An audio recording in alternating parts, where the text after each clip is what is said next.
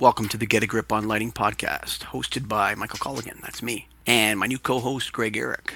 Today on the program, we have Brady Nemeth from the DesignLights Consortium, the DLC. Brady is a program specialist working on the DLC's solid state lighting program, that's SSL. So if you're a newbie to the business, solid state lighting, or SSL, means LED light source. If I have to tell you what LED stands for, you need to get a grip. In addition to general development and maintenance of the program's requirements, he also helps protect the integrity of their QPL or their quality products list. He creates and implements surveillance testing programs, so he's kind of like a lighting spy. Prior to taking on this role, Brady was actually a technical analyst, so he processed applications from manufacturers from around the world, mostly from China and North America, but I'm sure there's some other guys out there.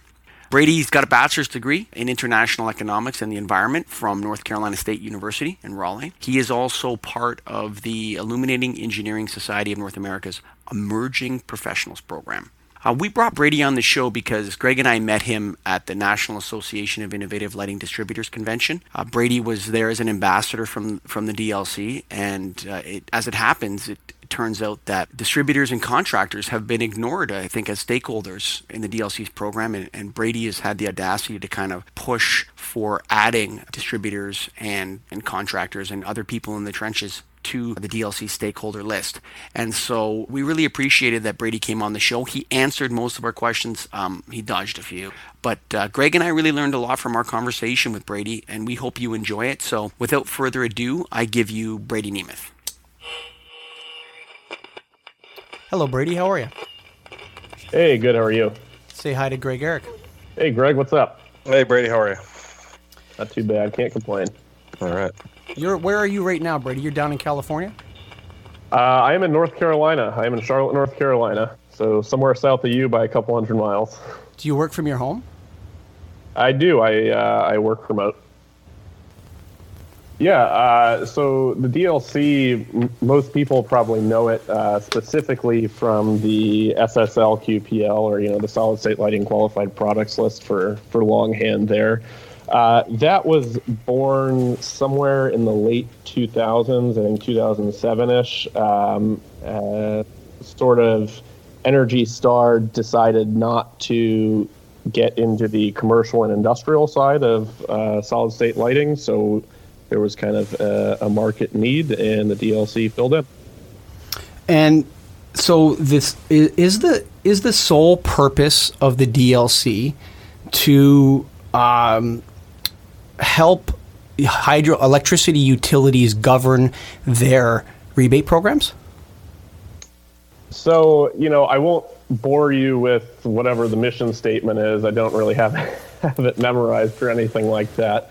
But basically, we're after accelerating the adoption of high-performing and high-quality commercial and industrial lighting, obviously, as it pertains to SSL.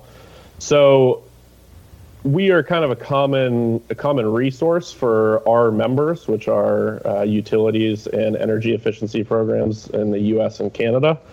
So that's kind of how we fall into the middle of everything there. Who is your customer? That's a good question. It's not a, we're not a for-profit business, so we don't really, fall into that typical paradigm. We essentially have a couple. We refer to everyone as stakeholders because everyone kind of plays a different part. We have, obviously, like I said, the members that we're trying to serve, but yet we also have all of the manufacturers that we're trying to serve. Without, if we completely neglected one or only paid attention to one, the program wouldn't exist. If we only listened to what the utilities wanted, they would, push for efficacy and quality, and perhaps there wouldn't be any products that ended up on the QPL. So we also have to take into account, manufacturers and what's realistic to achieve in the marketplace.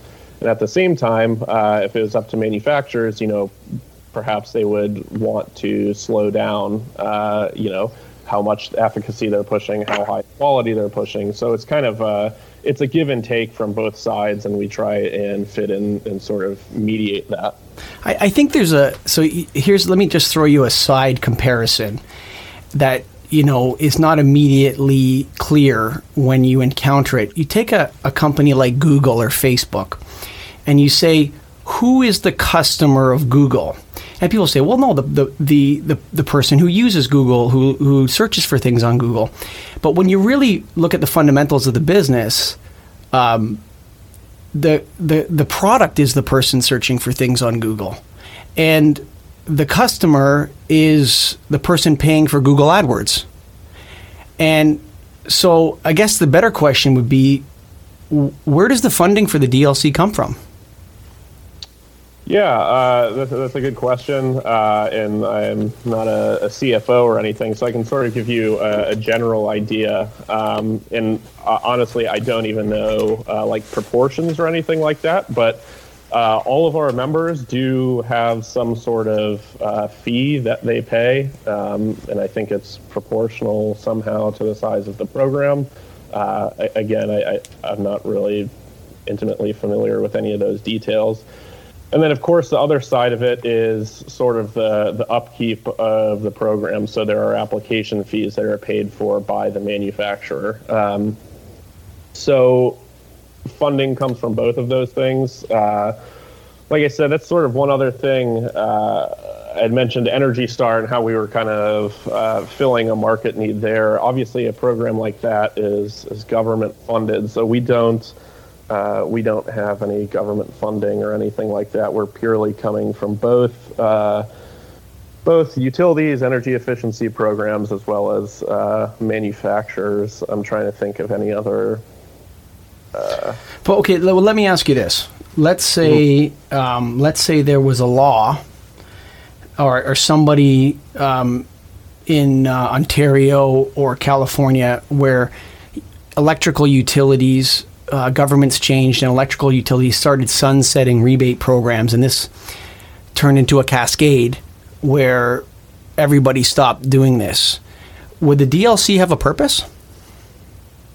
That's a great question. I think sort of one of the SSL program managers mentioned this a couple years ago. It's almost like DLC, at least as we currently stand, our job is to essentially get ourselves out of existence, right? Like you said, depending on what the reason is, if different utilities and energy efficiency programs decided, well, this rebate thing, it's not working for us for one reason or another, or perhaps we've just sort of reached a market saturation where it's no longer necessary, there would be no point, right? I mean, there'd be no desire for a manufacturer to get on the list, perhaps, if they're not. Now, obviously, we look to do other things and to be on the forefront of helping out members. So that's why we have reached out and started a controls QPL. So at some point, there's going to be saturation on the SSL, on the luminaire side of things. But we do try and provide as much of a service as possible where needed. So the next sort of step we see is in controls, but I think there's obviously still a lot to go here, so at least several more years from everything I've seen of incentives and rebates on the luminaire side.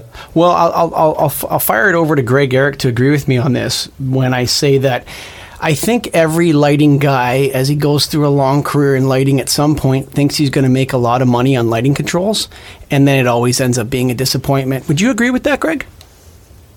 Yeah, it just gets to be almost tougher than it's worth. As far as putting together a project, and there's a lot of confusion in it, even though the manufacturers try to make it sound real simple. When you actually sit down and go through it, it gets confusing and a lot deeper than they always intended to. So, yeah, I think there is some issue with that for sure. Yeah, I think the DLC is going to have a hard time carving out a big identity in controls. I mean, it either turns the lights off or it doesn't, I guess, no? I mean, what would you guys really assess for value with controls?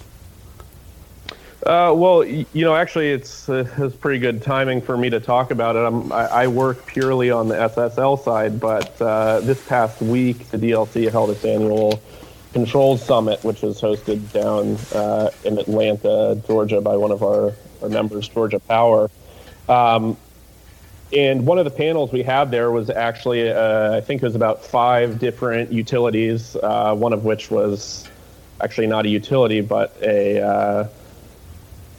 someone from Clear Result who helps represent lots of utilities. And they were talking about all of the incentive programs that they're starting. So undoubtedly, there's a very, very, very long way to go in controls. But I think I would liken it to, LED technology for luminaires back perhaps around 2007 or sometime like that, where there is a lot to learn, where there's going to be a learning curve out in the marketplace, not only for pretty much along the whole way, for manufacturers, for lighting designers, for end users, stuff like that. So by no means do we anticipate it being some, overnight shift or anything like that. But certainly we've done surveys of our members, and there are more and more that are looking to open up incentives and rebate programs for controls. That would be interesting. Greg, do you have controls in your house? I do, yes. Yeah, so do I. So I have a house full of lighting controls. I love lighting controls. But I'll tell you this. I think the issue with the difference between the DLC, governing fixture, quality and light output and this sort of thing coming out of a luminaire, the difficulty in controls has nothing to do with the product. You could have an awesome control, but if you don't have someone that knows how to commission it and calibrate it. So, for example, we made a big run in Toronto at parking garage sensors. Like, we built a really cool system on our own, just using different relays and then controlling the lights so that there was a bi-level system. So, I don't know, 20% of the lights in the garage stayed on, spread evenly throughout the garage, and 80% went off, and it was zoned. And we got pretty technical with it. I sent a lot of guys for training and all that. But we found that the payback just wasn't there. And, contrary to popular belief, the bigger the garage, the less the savings. Am I sabotaging the lighting business here, Greg? Am I doing a disservice to us? No, not at all. I mean, it just, when we data logged these big parking garages, what we found is that, people are in and out of these garages all day. So the bigger the unless it's a commercial garage, I'm talking about a residential parking garage here for a condominium or something. If it was a big garage, there was only real savings to be had on the third parking level, simply because of and I'm blabbing on about lighting stuff here. Back to the DLC in a minute, but I just think the issues with controls are you need the kilowatt hour price to be like tripled, and you also need to be sure that they work properly, because if you have a carbon monoxide gas failure, the clearance system in a garage, there's all sorts of alarms that go off. But if the lighting controls don't work, that presents a whole other series of problems that I'm not sure is easy to rectify as everybody thinks. Did I blab on too long about that, Brady, or do you not understand what I'm saying?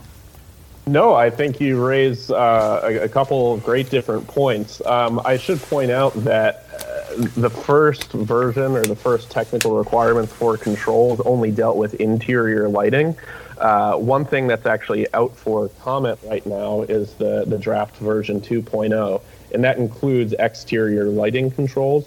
One of the groups that I was personally facilitating at the Controls Summit last week was talking about exterior lighting controls and saying, well, perhaps should the requirements be broken down by sort of end use? So perhaps a highway light is going to look differently than, a neighborhood street light or something like that, or a building accent light or something else that's outside.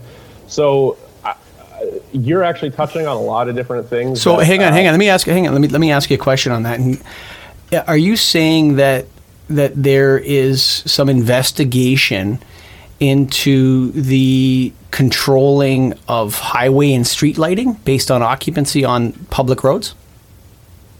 You mean as the DLC doing, or as the market in general? And have you heard people saying, gosh, we should start dimming our Highway 48 lights that goes north to thing because it's the highway's unoccupied 80% of the time. Is there, and we could have these sensors that would turn on the lights a mile ahead for you when you're coming that way. Are you saying that the people are talking about doing this kind of thing?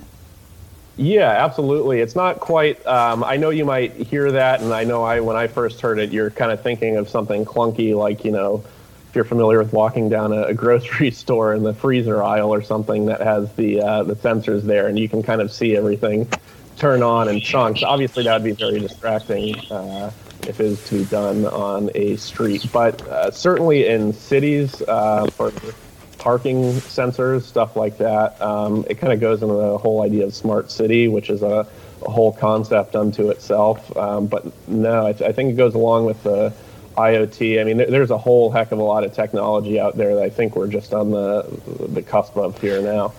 Greg, I have a question. Oh, go ahead. Jump in. Yeah, I was going to jump in just because I was reading on the website as we're talking too, and I think maybe I misunderstood, but as far as controls go, you're talking a network system, so not just an individual standalone control, but a total system for a facility. Yeah, sorry, I should say that it is network lighting controls. Okay, so they have to be like speaking to one another with some software, is what you're saying. Yeah, essentially. And the way our requirements work right now for those is that a system just has to have the capability of doing something. It doesn't mean, like, if you look at the required capabilities, it doesn't mean that, like, every single product that gets commissioned has to hit, A, B, C, D, E, F, G. It just means that it has to be capable of doing so. Hey, Greg, does LS Controls, does it cover network controls? Does it have a big... Is that out yet? From the NAIL perspective, their educational programs, is it out yet? Yeah, so they're going to NAIL is offering a control program. It's not finished yet. I think it was just a matter of some voiceover work, but it is going to touch on it. I don't know how defined yet. I haven't actually seen it in action. I've seen pieces of the program, and it will touch on that for sure. So there you go. NAIL is ahead of the market on that because I think if this is going to be successful, like you talk about stakeholders, I think if this is going to be successful, you need the integrators on the streets, the guys in the trenches, to really have a good understanding of how to deploy controls safely into a multitude of different environments. And it sounds like, is the DLC doing anything? Are they supporting any training programs like LS Controls that NAIL's working on? Yeah, so we've actually, after the NAILed conference this year, which was, fantastic, and I personally was thrilled to be there, and after I sort of reported back to our team, we only got, nothing but positive feedback from being there. I didn't want to step on any toes too much. We are ourselves developing not a training program, the same thing. It wouldn't be like the controls program that NAILed is developing, but we have actually been in talks to sort of point to each other when taking on some training initiatives in the future. We've got, a training that's happening, I think, up in Boise, Idaho with NIA, and blanking on the acronym there. But we're doing a training program up there. I think because we are so early, and like you said, people in the trenches need to really be able to fully understand network lighting controls. I think initiatives like that are going to be a huge help. Just to get into some of it, I don't want to get too picky with you here, but as the listeners will know, I do own a lighting company, and we do interact with the DLC every day. So, Greg, do you have a complaints list like me, or? Not so much. I know. I know what you're going to say for the most part. So why don't you rattle that up? Okay. So, my guys are saying that DLC4 approved products are not appearing on your website until after April the 1st. That is actually incorrect. So as soon as the technical requirements for 4.0 came out last year, people could start submitting products under 4.0 then, and they would appear as soon as they went through the qualification process. And then there was basically, as there is every time that there's a new technical requirement, there's a sort of grace period. So there would be, I think it's usually somewhere around 2 or 3 months where you can submit either under the old qualification or the new qualification. And then you kind of go from there. And then once that grace period ends, then you have to be under the new requirements. So everything since, I wish I had a date off the top of my head, but around, I don't know, August to October sometime of last year, everything actually had to be 4.0 or higher. Okay, so if you go online. Let me just ask you this then. So if a manufacturer is saying their products are DLC 4 on their price sheet, and it doesn't appear on your website, it is not DLC 4? That is absolutely correct. I would highly, highly, highly recommend anyone who's, if you're a distributor and you're looking to purchase a product from someone, I would do the research yourself, look on the QPL. If you can't find it for whatever reason, you can obviously either go back to the manufacturer and say, hey, I'm going to need more evidence. Or if you think maybe you're just doing something wrong, you're maybe embarrassed, don't want to go back to the manufacturer, you can email info@designlights.org and say, hey, here's a cut sheet, or hey, here's a model number. Can you confirm whether or not this is qualified? Okay, so then it would just be an exception rather than the rule, like the odd time something may have gone wrong. So I think what's happening is some of these manufacturers don't have a good cut and paste model on their spreadsheet, and they're pasting in areas maybe they shouldn't. Maybe that's what the issue is. So let me see if there's any other questions here. See, I've got one on the control system. Okay, go for it. I just want to kind of go back to that. But so what is a DLC stance on what the true benefit is to having a DLC verified control system? Sorry, so you're just kind of asking in general, what would be the reason of manufacturer? Yeah. Like I said, we are in the infancy, or I shouldn't say we, but utilities and energy efficiency programs are sort of in the infancy of offering incentive and rebate programs. But certainly there are a handful of programs out there, and certainly some of the largest as well. Michael said earlier, perhaps the cost of electricity has to be somewhere, has to be a lot higher in order for it to be worthwhile. I don't think it's a coincidence that a lot of times these initiatives are, heavily driven from places like California or the Northeast, where electricity costs are higher. So there are programs out there that are already offering incentives for DLC qualified network lighting control systems, and hopefully there will be, a lot more in the next year or two. We've done surveys and it looks like there's going to be more, but obviously we're still in sort of proving ground phase as far as utilities go before they really want to make the jump, or I should say before more start to make the jump into offering their own programs. Now, how do you see that rebate working out? Is it going to be based on the energy savings? And then follow-up question is how it's proven. I know it can be after the fact, but when you actually do the job up front, how do you figure out what that rebate might be? Yeah, I certainly don't mean to dodge the question or anything like that, but it is completely dependent on the programs themselves. So, perhaps in the future, we could put you in touch with, a member or something like that to get you an idea of how some of those programs are running. But I'm just not that familiar with the individual the existing programs that are out there and how energy savings are calculated. But I know that is sort of I don't want to say contentious point, but it's perhaps a little bit of a contentious point between manufacturers and members trying to agree on where that savings is. The ultimate goal will be for the manufacturers then to be able to, or utilities to be able to rebate the DLC rated network system versus potentially not rebating one that's not DLC? Yeah, that's correct. So, I mean, it would ultimately end up looking something like the SSL side there. And sure. Off the top of my head, I believe a handful of them are going from savings per square foot or something like that. But again, I'm not all that familiar with those details. Hey, Greg, have you ever done? Yeah. Did you go to sensor switch training in Wallingsford, Connecticut? I did actually. Yeah. Yeah, me too. That was we probably just missed each other by a week. Right. Do you remember the data loggers? Did you ever use their data loggers ever? I did. I did 2 projects where I attempted it. Yeah, I did about 15 with them. I did a lot. And then I bought my own data loggers because remember you had to rent theirs and send it back to them, and they send you the data and all that?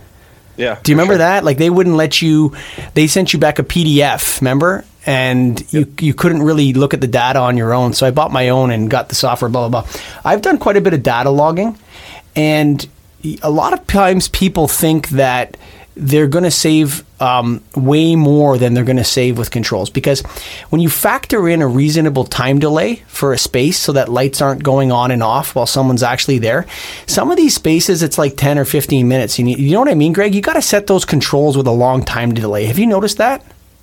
Oh yeah, absolutely. And that's where for controls really to make sense, you need a lot of hours, and that's common sense. But when you're in an office setting or something where it might be 40 hours a week, that's a tough sell. Yeah, it is a tough sell. And, parking garages too. Like I data logged a lot of big parking garages where everyone was convinced that, they were going to save so much money with these controls in the garage. When we actually ended up crunching it, I mean, in the top deck of this one garage, the lights would never have been off. And then the second deck was maybe like 10%, and then P3 was about 50%. So as you got a little bit further down into the parking garage, because you remember, P3, a guy in P3 has to go through P2 and P1 to get out, right? Whereas a person in P1 just leaves. So P1 is busier than P2, and P2 is busier than P3, and so on. But even, to justify the amount of work it would have been to do a good, safe controls job, because, I don't know, Greg, do you run around slamming lighting controls on the end of fixtures in parking garages so it just controls the area around it? You do that much? I do that more so than a network system, but not that often. Yeah, at the customer's request. I mean, in a public, it's kind of like the customer's request, because I don't know. I don't know about if that's a safe way to do controls in a parking garage. You're kind of, if somebody's walking through, I don't know. I don't know. I don't know. I think the whole deck of a garage should come on when somebody enters that space. Yeah, we do bi-level usually, if anything. So you have a minimal level of light, and then you just have more when the motion's sensed. So you do every other fixture, or you do 3 lamps out of 4 or something like that? Yeah, or if it's an LED fixture, you just have bi-level dimming so that it cuts down to 50% or 30%, and then up to 100 when motion's sensed. Do you think these direct fit LED tubes are going to burn out a lot with controls? My gut is yes. I mean, they claim that they're meant to be on and off as frequently as you want. But, like any machine or any device, the more you turn it on and off, it seems like it should have some effect on its life. Well, I'll tell you this, and we're off topic here, Brady. We'll bring the DLC back in here in a minute, don't worry. But I found that the programmed rapid start fluorescent ballasts helped a lot with preserving lamp life in a high switch application. And I found if there was a high switch application with instant start, and it really killed the lamps fast. Did you notice the same thing, Greg, or I don't know? Oh, yeah, for sure. Yeah, I mean, that was several years ago now when we were dealing with a lot of that, but yeah, absolutely. Yeah, I don't hear much about that in programmed rapid start anymore, do you? No. So I mean, I don't know what could make a DLC certified control system any better than any other control system when so much importance is involved in the implementation and the commissioning of the devices by the installer? Yeah, again, not trying to sidestep. I just could not. I don't work on the control side, so I can speak very generally to it. I'd be happy to try and get you a more detailed answer there, but I'll have to plead ignorance as far as some of the details of the program there. Why don't we do like a DLC certified installer? And Greg and Michael could be your first members. Oh, there we go. I think I've been set up here. Yeah, we got you now. No, I really think, listen, I mean, Greg, can you work with any of the majors controls? It doesn't matter to you if it's Hubble or Leviton or Sensor Switch or WhatsApp, or do you care?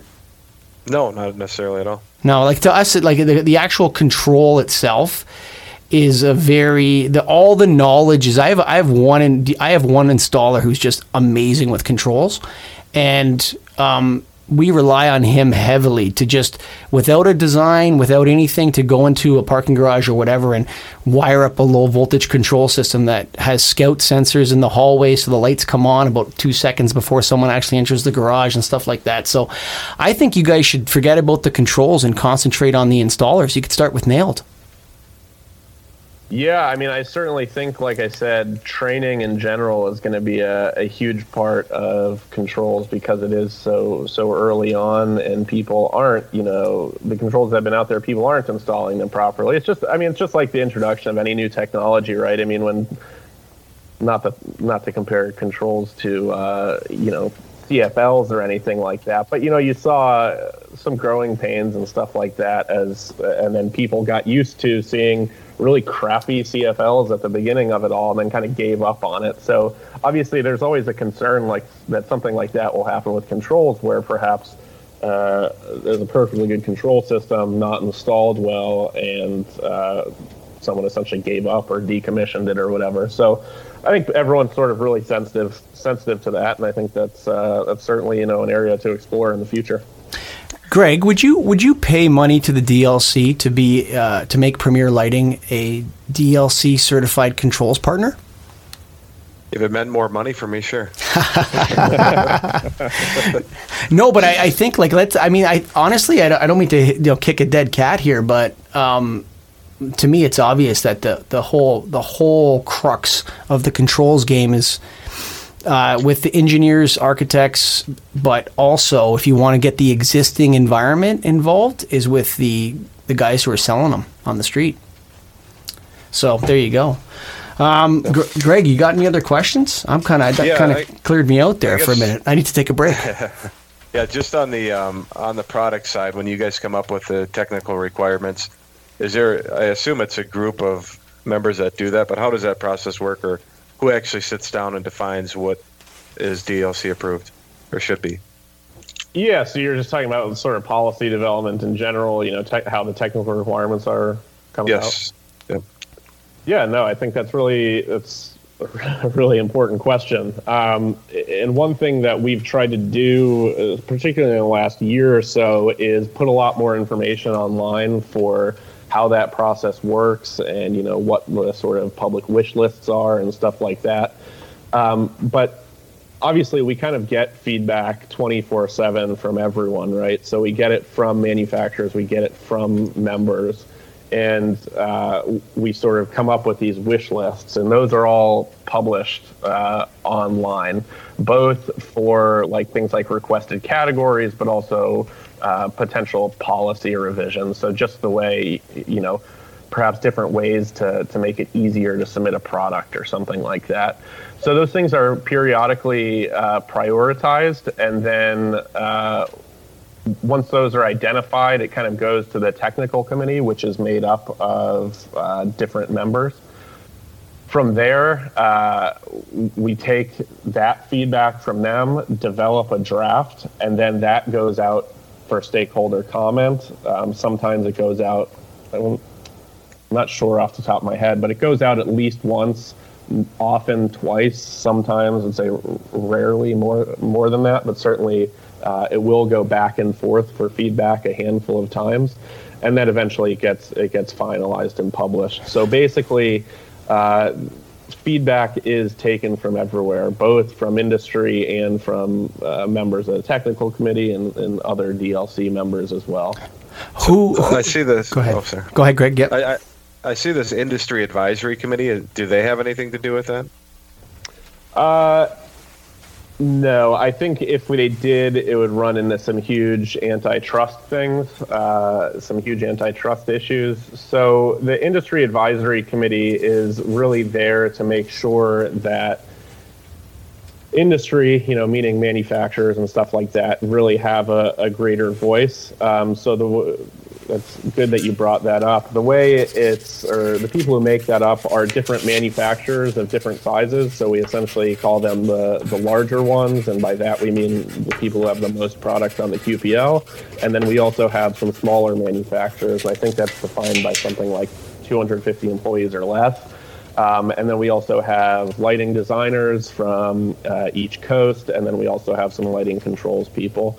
So that is a group that meets quarterly, sort of gets updates about the program and can provide feedback from sort of an industry perspective. It's not really, we'd run into real big issues if it was just a place for people to give, to pull the program's ear a little bit and give what they specifically want. So it's definitely a much wider industry focus. Now, why not look at the people who actually sell to the end users, like a distributor side? I see I'm looking at it. You have top manufacturers, small manufacturers, lighting designers, and control manufacturers. So nowhere in there is it really the people that are a lot of times dealing with the end users who really have a good handle on what the marketplace needs. Wouldn't that make sense from your guys' standpoint to have that represented? Yeah, I think that's a great point. After, like I sort of briefly mentioned earlier, this last year was DLC's first time being at the NAILD conference, and I think it was really well received on both ends, and I think we want to move in the direction of having more communication there with groups like distributors. So an industry advisory committee was actually just created, or 2016 was the first year that it got kicked off, and people are essentially on sort of 2-year terms, if you want to think of that. So I don't think anything would change here for the rest of 2017, but I think in the future, I know I personally have already sort of lobbied for it after I attended the NAILD conference to get some more representation amongst distributors. So we'll see how that goes. I would certainly, if people of you or anyone else listening to the podcast wants to provide feedback, easily, the best way to do so is email info@designlights.org and just get it written down, get it on the record, because all that stuff is looked at, all that stuff is collected, and no one's really going to move on anything if no one says it and puts it down to action. So certainly, I think that'd be a good thing for you and anyone else interested to do. Can I, Brady, that document that you were talking about that you send out 1, 2, 3 times a year, was that 2 or 3 times a year? Sorry, what document? When you're what was it that I can't remember what it was called now, but when you said you send it over to the stakeholders and they review it, that document. Oh, sorry. Yeah, I just meant, so as part of the stakeholder input process, anytime that a new policy comes out, we go out for public comment. Okay. What would be the size? What would be the size of one of those documents? Like how many pages would it be that you would put out? Is it 100 pages? Is it 10 pages? Is it 5? Is it 250? How many pages would it be? Yeah, no, good question. As a sort of, ballpark, I'd say it really depends. Not anywhere near 100, not anywhere near 50. We're talking probably closer to maybe 10 or something like that. So it's an update. It really depends. What's that? It's an update. Yeah, exactly. Yeah. It depends. So like when we did 4.0, we were looking at efficacy updates and other things like that. Obviously, we don't want to bundle that with a bunch of other smaller changes. We're sensitive about doing too much at once. So it varies, but it's certainly not. It's not some massive document. It's something that anyone could easily take 20, 30 minutes and go through themselves. Does the DLC have any Chinese members, like members that are solely domiciled on the Chinese mainland? No, all of our members are utilities and energy efficiency programs in the U.S. No, manufacturers. Any manufacturer members that are Chinese? Yeah. So just to clarify, because we've sort of had these mix-ups in the past. So we use the term members specifically to refer to utilities and energy efficiency programs. So those are only North American. Okay. Just U.S. and Canada. We do have obviously tons of manufacturers who participate in the DLC, who qualify products and stuff like that from who are domiciled in China. I think as far as like the IAC goes, Industry Advisory Committee, off the top of my head, I can't think of any manufacturers that are based there. But obviously there's a huge presence on the QPL, just due to international manufacturing and how that all works. Sure. Now, Greg and I went to China in 2014. We did a little tour of lighting companies. That was a good time, eh, Greg? Yeah, it was. Yeah. Interesting. Well, let me ask you this: if a Chinese, and somebody might already know the question of this, if a Chinese, there's some huge Chinese factories over there that make a lot of lights quick, and you'll be standing there, and down one line is going, I'm not going to say any brands, down one line is going one major brand, and down the other line beside it is another major brand, and then the next line is another, and each line makes 30,000 lamps a day or whatever it is, right? And do each one of those manufacturers have to recertify the same product with the DLC? Or does the DLC... Yeah, that's a good question. Yeah, you get my question, right? Yeah, certainly. So we have a couple different ways to qualify products. So people can either have the products tested themselves, by a lab under their own name and everything like that with its own unique test data. And those application fees cost a little bit more because obviously there's more analyzing of every test report. But then there's also private labeling, or what we call private labeling. Other people know as multiple listing. There's a bunch of different terms for it. In that case, people are essentially stating that the products are exactly the same in design and performance. They have a few other sort of hoops to jump through if you want to think of it that way. And then they can get their product qualified under their own brand name, and that is much, much cheaper to do.